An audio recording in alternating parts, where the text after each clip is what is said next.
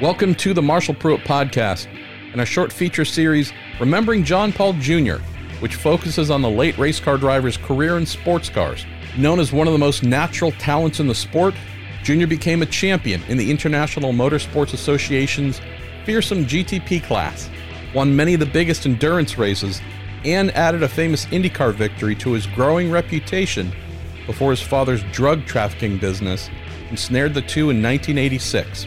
With his career halted during the 30 months he spent in prison, compounded by a refusal to testify against his father, John Paul Sr., the Indiana native returned to racing in 1989 and continued driving until the early 2000s.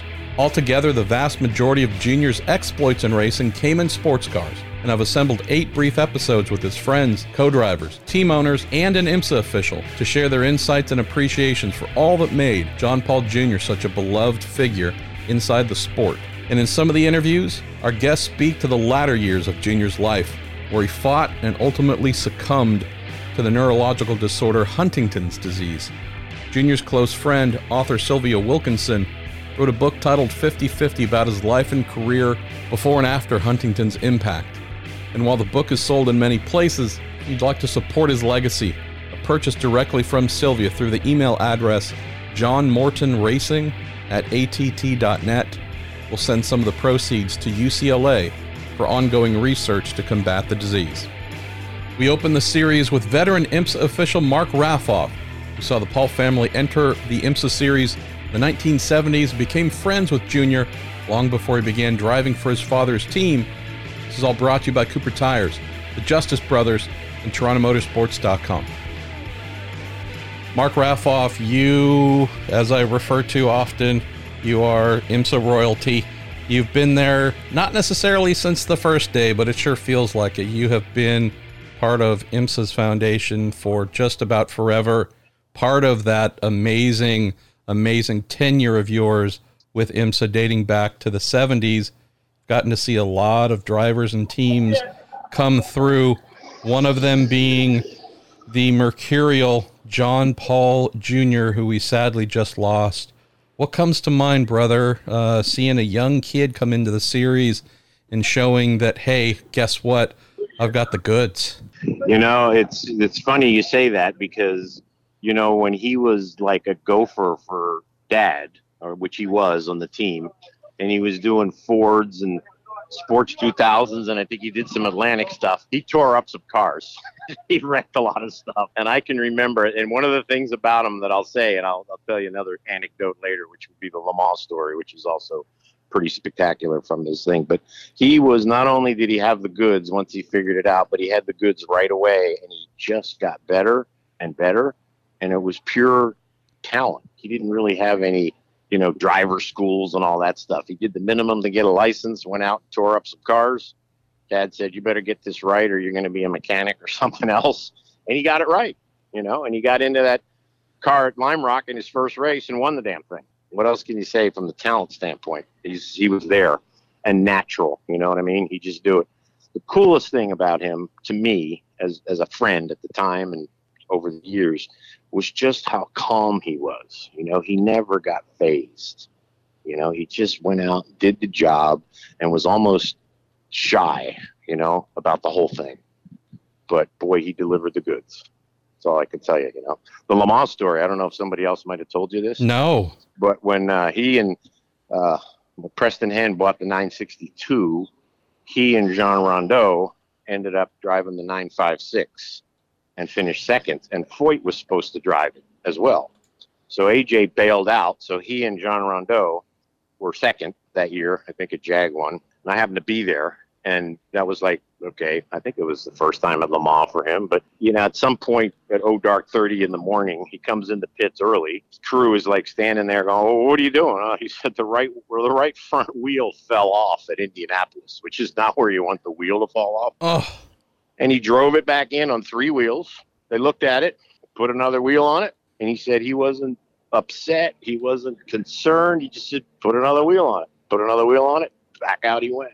It didn't even faze him to lose a wheel at Le Mans at Indianapolis, I think it was, and make it from there back to the pits on 3 wheels and not even be worried about it. Just put another wheel on it. That's the way he was, you know. You just couldn't get him, unlike his father. He didn't get excited, you know. And I don't think as a race director or official through that time that at any time I can recall ever having to talk to him about his conduct on the racetrack. He just went out and outdrove people. He didn't need to play dirty. He didn't need to run people off. He didn't need to do that.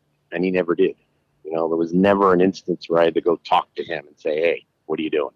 Never. Spot on, you know? What do you recall, Mark, from John Paul Jr.'s, I guess, early 80s, really building a name of his own? Know that clearly driving with his father was a big part of his identity coming into or onto the scene, and they obviously had a lot of success together. But what do you recall about him as he starts to branch out in whether it's driving someone else's or sharing someone else's 935 or one of the early, you know, a Lola GTP car or whatever it is? There was a stage, which I'd love if you have recollections of, where he went from being part of the father and son duo to, oh, holy crap, this is a man of his own who can deliver whomever he's driving for. Yeah, I think for me, that point came when his friendship, you know, Bobby Hogg helped them with the Miller deal at JLP. Yeah. And Bobby was an instrumental part of John's life, I think, for the rest of his life. The second guy was Phil Conti. So when Junior was sort of under the gun with the legal stuff, Conti and IMSA, everybody had faith in him as a person because he was a good person and kind of understood the circumstances. But when he got in that Buick, that car was probably the fastest thing that IMSA ever created in a straight line. Scary. So you had to be exceptionally brave to drive it fast.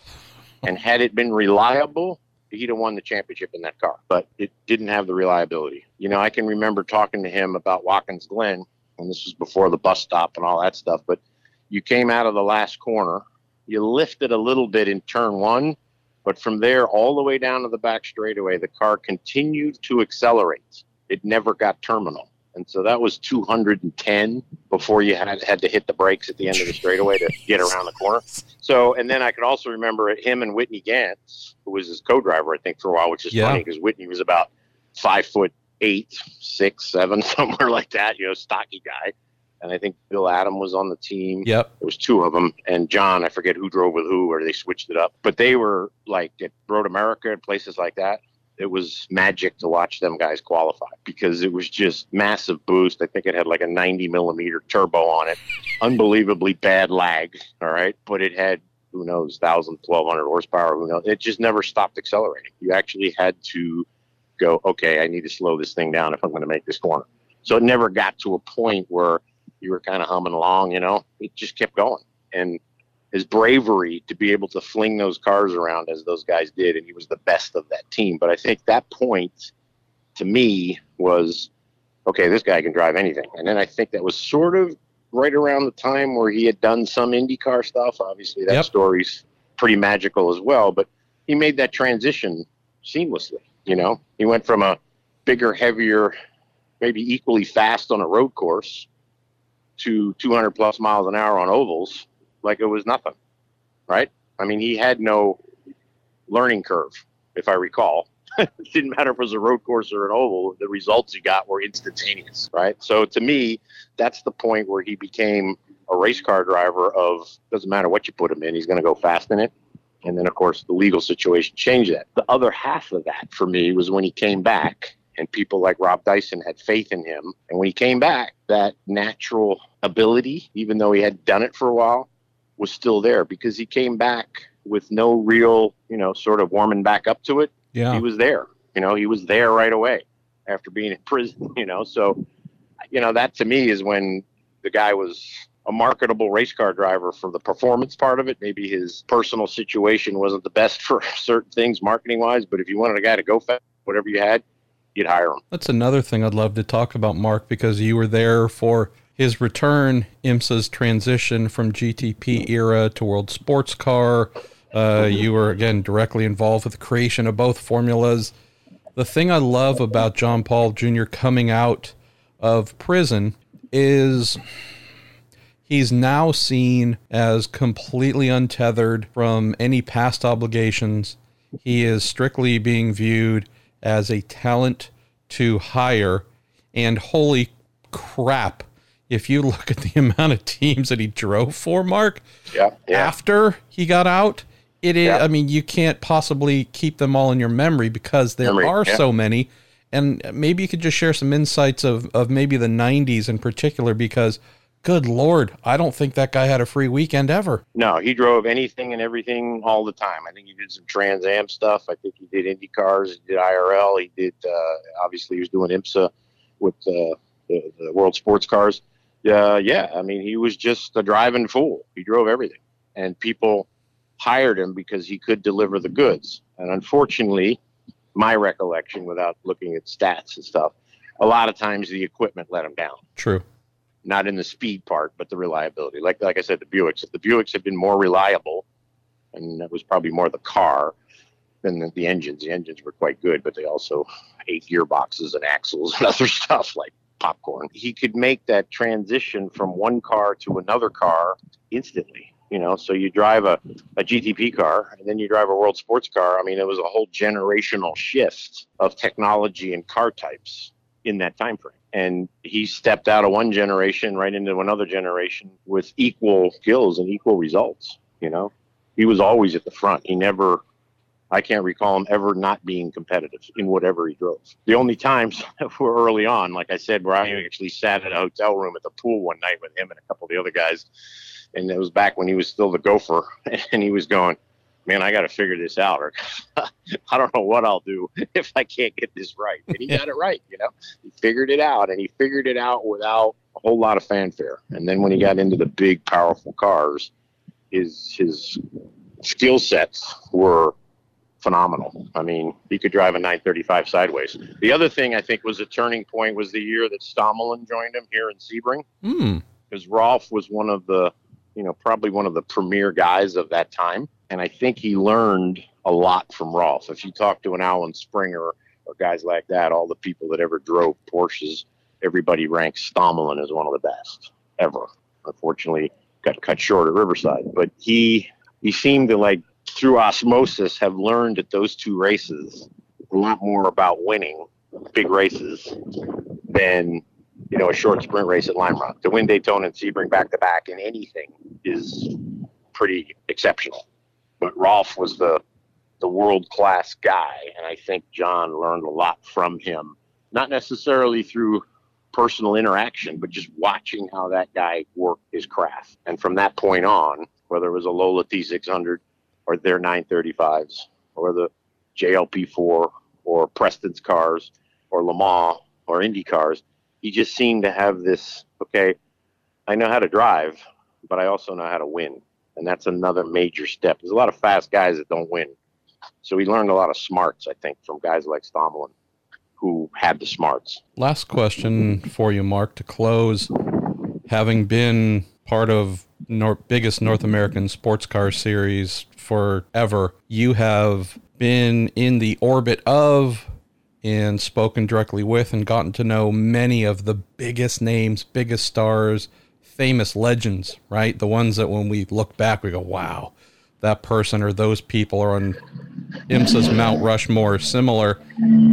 John Paul Jr. had, I would say, the same talent as them and also had a lot of the same victories as them, a champion as well in IMSA. And yet, if we're talking about John Paul Jr., the man, some of the legends of the sport who let you know they're legends, John Paul wasn't that guy, right? He that's totally, the beautiful thing. Totally humble, and like I said, almost shy. You know, I can never remember him, you know, touting his own horn or anything like that. He just went out and got the job done. And when he did well, he smiled, you know. He didn't go crazy. He was totally humble. And as I said earlier on, unbelievably calm. I can't recall him ever being agitated. He just took everything in stride, clearly learned from it. He absorbed stuff from, like I said, some really great drivers that he shared time with. And I don't think anybody who ever raced against him would ever say anything bad about how he raced. And I don't think anybody who ever raced against him would in any way not consider him a threat to beat him. And that includes every one of those great guys that you and I could rattle off. All right. They wouldn't say, he was a flash in the, no, nobody would say that, about John. He was the real deal. The people he raced against knew it. He raced them clean. He raced them fair. And as you said, he beat most of them at some point or another in something. Not too many people could say that. If you put a list of the 5 maybe most talented people, drivers in IMSA's history, not necessarily ones that had the most victories or the most this or the most championships, because there's guys that had more, he was certainly there. I think the other guy he learned a lot from was Holbert. In the GTP era, I think John was a good student of Al's, who's also on my list of the top 5 for the very same reason. Al was not a showboater. He just delivered the goods, Amen, Brother Mark. There's no way he will have the legacy that he should have, in my opinion. So the more we can do to help that, not just from the racing side, but what he did in the end of his life as well, the better. Thanks once again for listening to Remembering John Paul Jr. Thanks as well to Cooper Tires, the Justice Brothers, TorontoMotorsports.com for supporting all we do. If this is your first time listening, you might pay a visit to MarshallPruittPodcast.com. We have more than 1,000 episodes awaiting your perusal, plus a lovely little subscribe page where you might follow along with all the new content we generate.